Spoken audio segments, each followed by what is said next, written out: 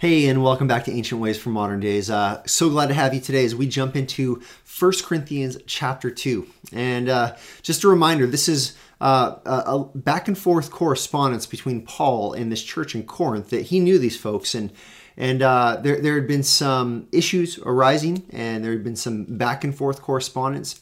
And so Paul he's writing to them, and he's specifically going to answer some questions they have.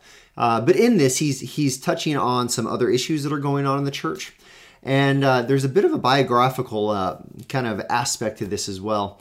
And in that, there's some ministry context. And so we get an insight into how the Apostle Paul approached the ministry that God had called him to do.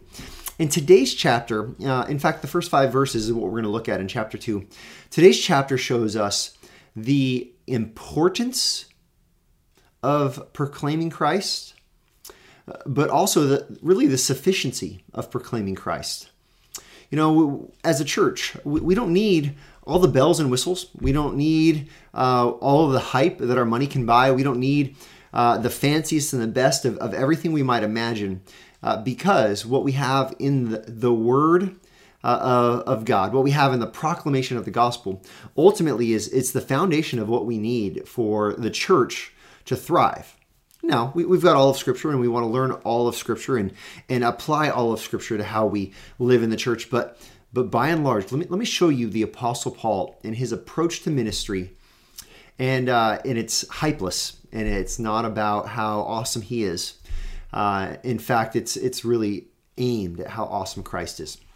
Let's jump in here. Let me show you what I mean. 1 Corinthians chapter 2, verses 1 through 5. It begins, "And I," the Apostle Paul speaking here, "when I came to you, brothers, did not come proclaiming to you the testimony of God with lofty speech or wisdom." You know, Paul, when he came preaching, he wasn't trying to compete with the orators of the day. He wasn't trying to have the most entertaining or engaging moment of speaking and preaching.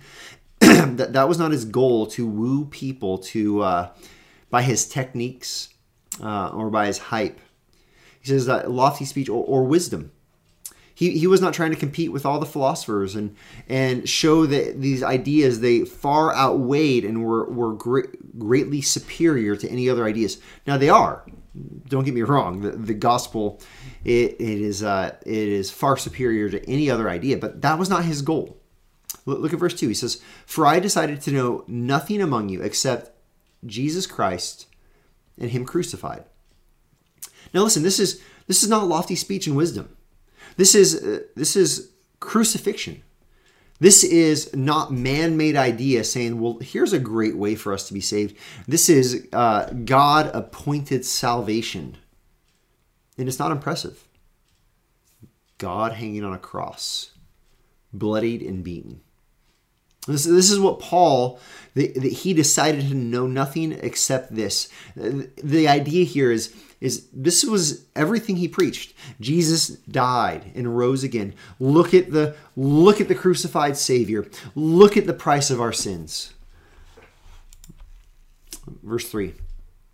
"And I was with you in weakness and in fear and much trembling." What does it mean he was with them in weakness? Well, he had been beaten. He had been chased out of cities. He came to Corinth licking his wounds. He did not come kind of strutting in perfect health and just locked and loaded, ready to go. He came as someone who had just been thrashed.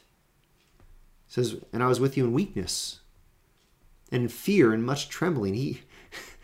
This fear and much trembling, maybe because of the persecution he had received, but more likely because of the seriousness of what he carried, the message of the gospel. "And my speech and my message were not in plausible words of wisdom." Again, he did reason with people. He did offer wisdom. He did have explanations and rationale, but that was not the core. He was not trying to impress anyone with his wisdom. He was trying to leave them in awe of the crucified and risen Savior. This is why he says, but in demonstration of the Spirit and of power. Really the power of the Spirit working in people who would believe. Here's why. Verse 5. So that your faith might not rest in the wisdom of men, but in the power of God. This is why gospel proclamation was the priority for the Apostle Paul. This is why he determined and decided to know nothing except Christ and Him crucified. This is why Paul was not trying to use all of the new techniques and whatever kind of approach he could use to woo people. This is why he was not an entertainer or a performing kind of artist with his preaching. He preached Christ. Why? Because if people came, and they came for the show, and if they came for the hype, and if they came because of how awesome Paul was, well, you know what that meant? They were not coming for Christ. They were coming because of the wisdom of man, not because of the power of God. This is why the gospel is of utmost importance. This is why we don't try to use words of wisdom. This would be words that are approved of by the culture around us. And this is why we don't use those lofty words where the culture will be entertained by us. Should a preacher preach well? Yes. Should their arguments make sense in the flow of Scripture? Yes. Are illustrations appropriate? Yes. But is the very core of everything that a preacher and that we as those who share the gospel that we do, is it built on the power of God or the wisdom of men? Is it making much of who God is and what God can do, or is it making much of our techniques and our ability to entertain? This applies in the worship service directly. This applies in the worship service because the worship service is for the people of God to gather together and give glory and honor to God, and then to grow in their maturity and their understanding of the Word of God. This is why our goal is not to entertain. Our goal in a worship service is that people come, they hear, and they grow. And maybe we'll have a good time along the way, but that's not the goal. The goal is not to entertain. This applies to your personal evangelism. When I was a younger pastor, I had someone tell me that I needed to have a gimmick.